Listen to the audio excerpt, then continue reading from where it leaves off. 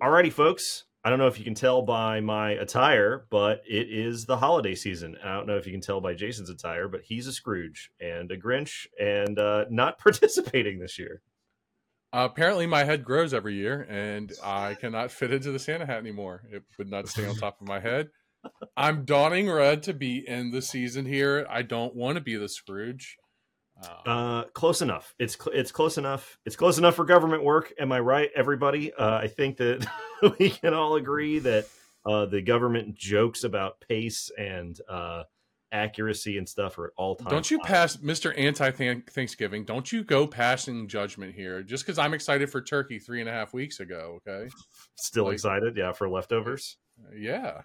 Well, speaking of leftovers, let's talk about some of what the DoD IG documented in a special report, bringing back the greatest hits, bringing back leftovers that are now several years old.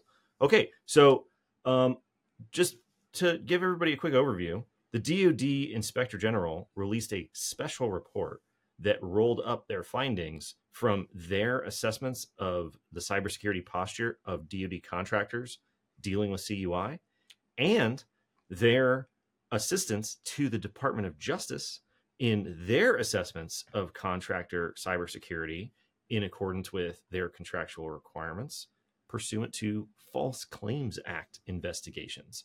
Real spicy special report that they put out here not too long ago.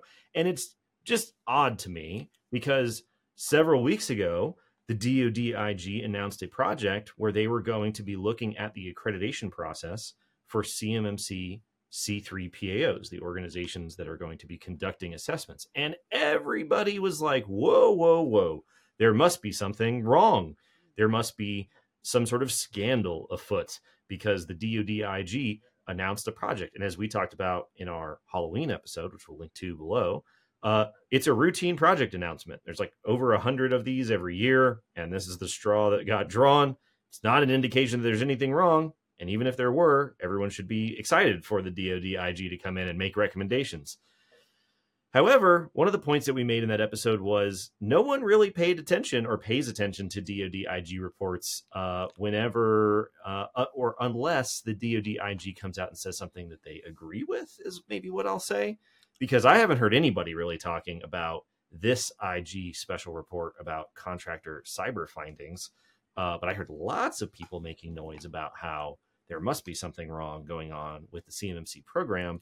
And with a closer look that we're going to dive into, I think people should pay attention to this one, probably maybe even more than the project announcement from a couple of weeks ago. You said that, you really don't hear a lot about the reports. People will come out and the DoD is launching an IG investigation, right, into this. And then that's the headline. That gets the clicks, right? But then when they start digging into it, and when people start digging into it, and they say, well, it's just routine, something to check the program, everybody's not interested anymore.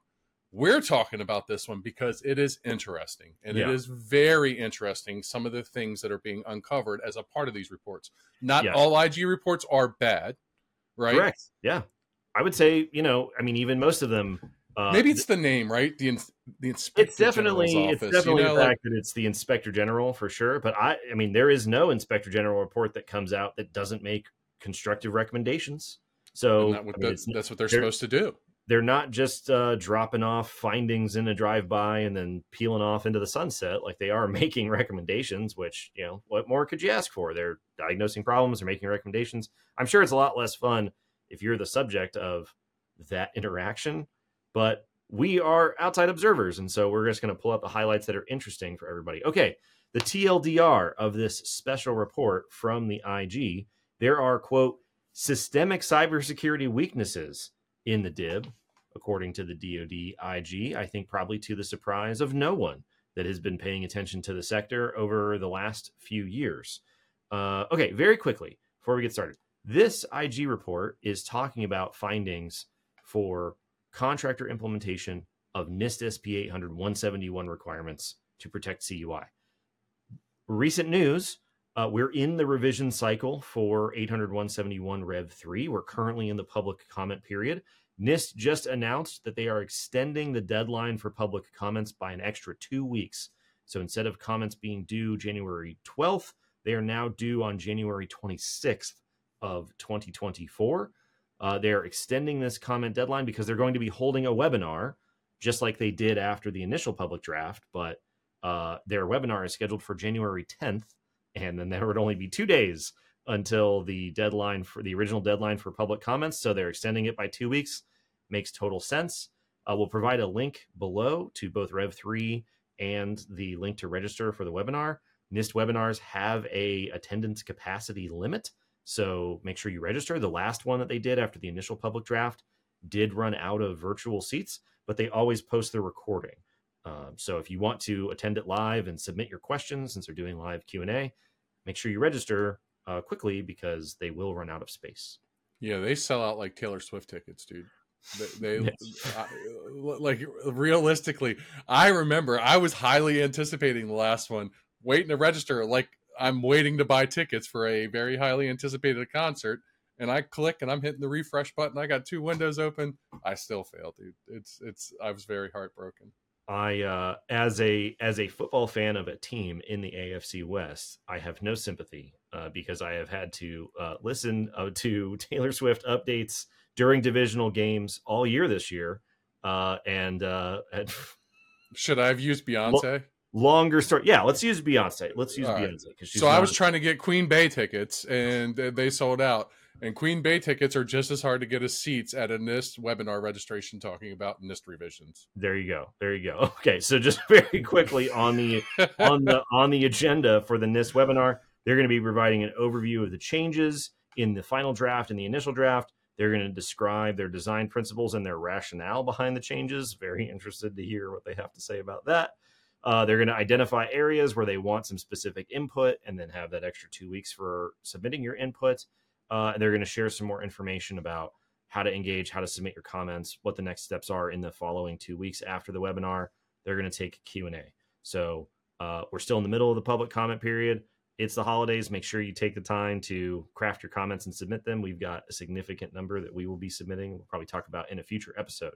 Okay, so back to the current version of 801.71 Rev 2, which has been the requirement for DoD contractors since the end of 2017 via DFAR 7012 contract clauses. So if you have CUI and you have DFAR 7012, which everybody has DFAR 7012 by default, then you are on the hook for implementing these controls. So the DoD IG says in their special report, from 2018 to 2023, the IG issued 5 audit reports on DoD contractors' inconsistent implementation of NIST SP 801.71 cybersecurity controls required by DFAR 7012 for protecting CUI. So since 2018, they've done 5 audit reports. And people might remember that the 2019 DoD IG audit report of contractor cybersecurity for protecting CUI was the catalyst that got the attention of the Armed Services Committees in Congress that caused them to include language in the FY 2020 NDAA, the annual authorization bill for DoD budgeting, that said, hey, DoD, go make a rule that creates a framework that will hold contractors accountable for implementing these requirements. And then fast forward a couple of years later, and that's how we got CMMC. So this material that they're summarizing and rolling up in this report includes the findings that catalyzed CMMC to begin with, right? So keep that in mind. So they say, okay, here are some findings from these 5 reports that we've done basically over the last 5 years. They also say, as of October of 2023, the DoD IG has supported 5 DOJ investigations under the Civil Cyber Fraud Initiative, which targets government contractors and grant recipients suspected of fraudulently attesting their compliance with NIST SP 800.171 cybersecurity requirements. So the DoD IG has done 5 audit reports in the last 5 years. They've done 5 DOJ investigations, according to the False Claims Act, looking at DoD contractors since October. So they are actively supporting DOJ looking at contractors. Now, I find this to be very interesting because everybody's very interested to hear what's going on with the DOJ Cyber Civil Fraud False Claims Act initiative, but we don't hear a lot about it until those cases are completed or settled or unsealed or whatever it happens to be. And so because you don't hear a lot about it, people are like, I'm not really sure if this is happening. A lot like rulemaking, right? So they've done 5 of these investigations since October, which is a lot since October. So people should definitely keep their eyes peeled and their ears open for the DOJ unsealing more information about it, more information from DoD IG about their support. They're working with the DOJ's FCA team on the same findings that they look at in their audit reports for the same set of controls that are required via DFAR 7012. Like the dots are all connecting here. So a couple things. I have a question for you, and then I have a comment to add. Well, I have a comment to add first and the question. First, the comment to add is that 5 audit reports, those are not just 5 assessments of 5 contractors. That is actually the assessment of 29 total DoD contractors. Yeah. And so over these 29 contractors provide services to 12 subunits of the Department of Defense, right? So the DoD is the organization, the sub-O maybe be Missile Defense Agency, things like that, right? Yeah. So that's what in that point. Now, for the DOJ investigations, these are where the Department of Justice has been notified of a civil fraud initiative complaint, right? And now they're going into and analyze it, right? And these are just 5 separate contractors that have been tagged as, you're not doing the right thing. We're coming in to check to make sure you're doing the right thing. Yep. Okay. Yeah. So, I mean, it's, which that in and of itself, if the DOD had come out and said, hey, since October, just so you know, we've helped the DOJ evaluate contractor non-compliance with DFAR 7012 and 800-171. We've done that 5 times since October. That would be newsworthy enough. Here, they're like, allow us to show you the findings from all the audit reports that we've done on this subject since 2018 and compare them with the findings that we've had in our support of DOJ false claim investigations and let you know how they overlap. So the line that jumps out as, you know, sort of the overall line of the report, which is not very long compared to some IG reports, they say, we consistently determined that DoD contracting officials did not establish processes to verify that contractors complied with selected NIST SP 800-171 requirements. Comparisons of our findings highlight a set of common cybersecurity weaknesses at DoD contractors that process, store, and transmit CUI related to, and they give us a list of the top things that overlap: access, audit, and accountability, configuration management, identification and authentication, incident response, sound like the 800-171 families, everybody, physical security, and risk management controls. Now, the thing that jumps out here in this little excerpt is they obviously are saying contractors are not implementing their requirements, but what they point the finger at is the contracting workforce at DoD. They said contracting officials did not establish processes to verify implementation.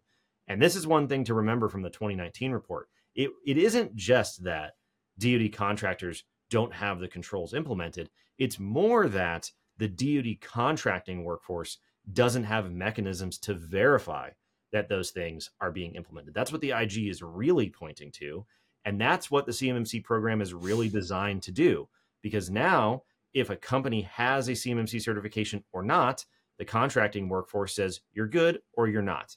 It ends up being maybe overly binary, maybe overly simplistic, but it is a mechanism that contracting officials can have to verify if they've complied with their requirements.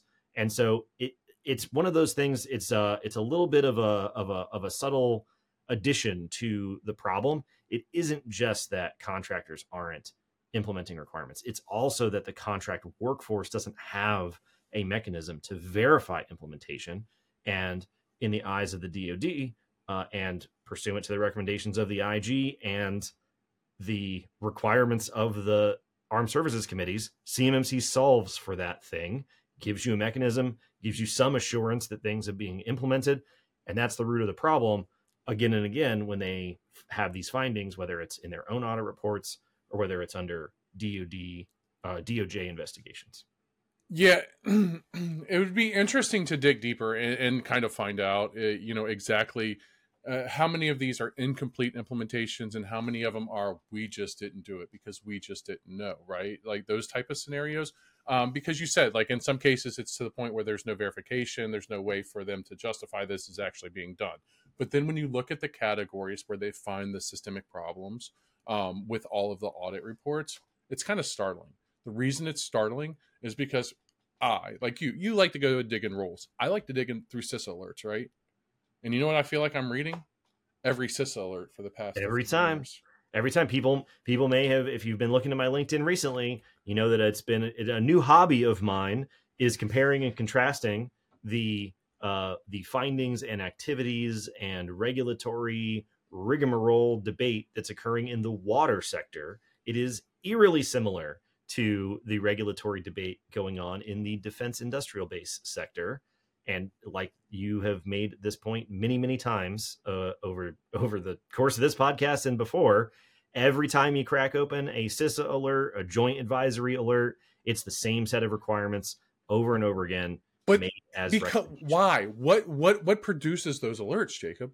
It is the analysis, right? We're doing all this community sharing, all this intel. If somebody gets breached, something happens, we take and we learn from those mistakes. We can learn as much as we want from the mistakes, and we can say, don't make that mistake again. You can slap the kid on the hand, but maybe they'll go touch the stove again, right? And people are just touching the stove. They're not even taking their hand off.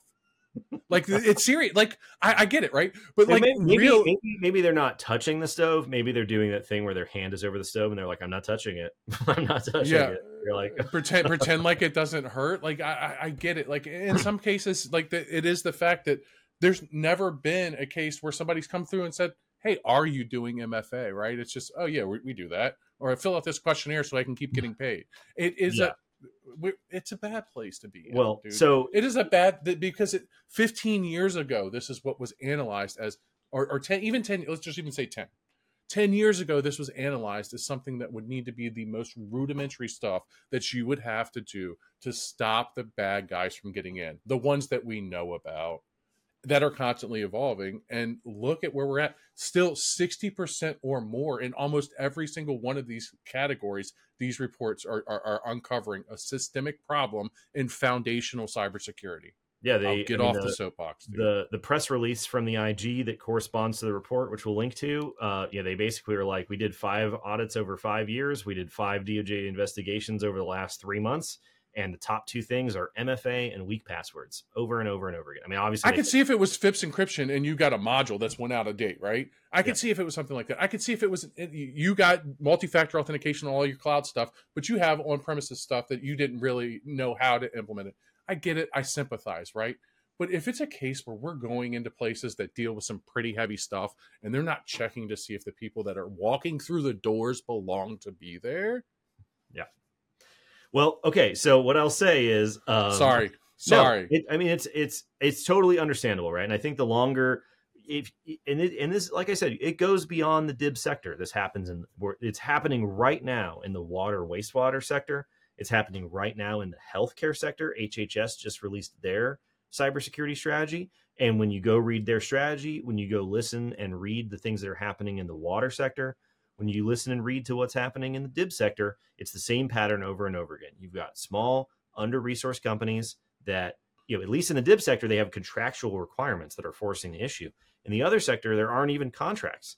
Like there is no forcing mechanism. It's just some federal agency that is sort of kind of in charge of governing the cyber risk of their sectors. And so it's even messier when you go to those other sectors. What I will say overall is, as they say in this report, they talk about their findings, same findings year after year, and findings in the 2019 IG report that catalyzed CMMC have been open for 1,531 days. They have not been closed. And so whether you agree with CMMC or not, whether you sympathize with the DIB or not, whether you have a broad understanding of the various dynamics that cause companies to comply or not comply, good or bad, or whatever your judgment happens to be, the fact of the matter is, at the end of the day, the controls aren't implemented. The controls have been documented for over 1,500 days, and they're still not implemented. And that leads to the fact that that's why CMMC is still a thing that's happening, right? Even though it's gone through the rulemaking process and it's so long and everybody's frustrated. Where is it at? The slow steamroller of CMMC is still trucking forward no matter what, because the findings are still open. As I've said a couple times, It would be a different story if the DoD IG said, hey, we found all these bad findings several years ago and things are getting remarkably better. But they're and not. and they're not. So the baseline is not changing, the needle is not moving, and so that forces programs like CMMC to go into effect. And when you force regulations to go into effect, there's all sorts of unsavory trade-offs and imprecise byproducts, and what about this and what about that? There's just it's a huge mess that occurs. But unless these findings change organically on their own, like maybe DHS and CISA believe can happen, then what is the agency going to do, right?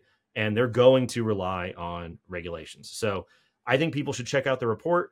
If you're not going to read the 5 individual DoD-IG reports over the last 5 years, this is a nice summary.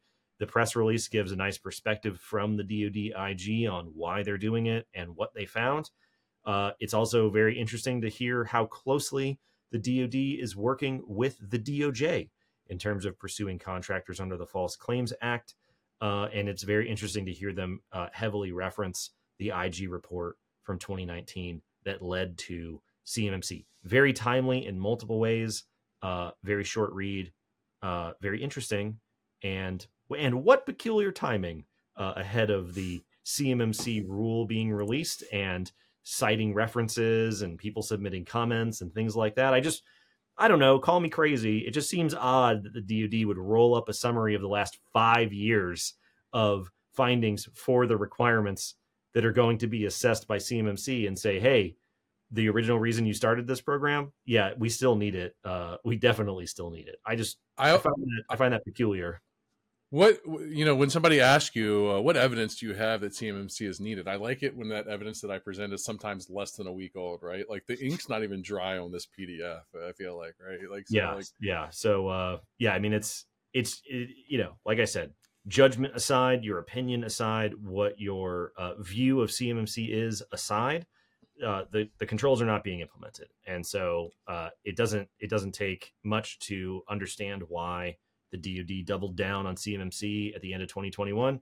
Doesn't take much to figure out why the rule is still trucking along, just like always, because even if people outside don't make a habit of reading the IG reports, you can definitely believe that the people inside the DoD make a habit of reading the IG reports. So if just because the public isn't necessarily aware of it doesn't mean that it's not the driving factor behind why the program is happening. Anyways, Merry Christmas, everybody. Yeah. Spread the cheer, right? So so check out the IG report. It's very interesting. Not that long of a read. Let us know what you think in the comments below. Like and subscribe like always, and we'll see you next time. You're not Santa. You smell like beef and cheese.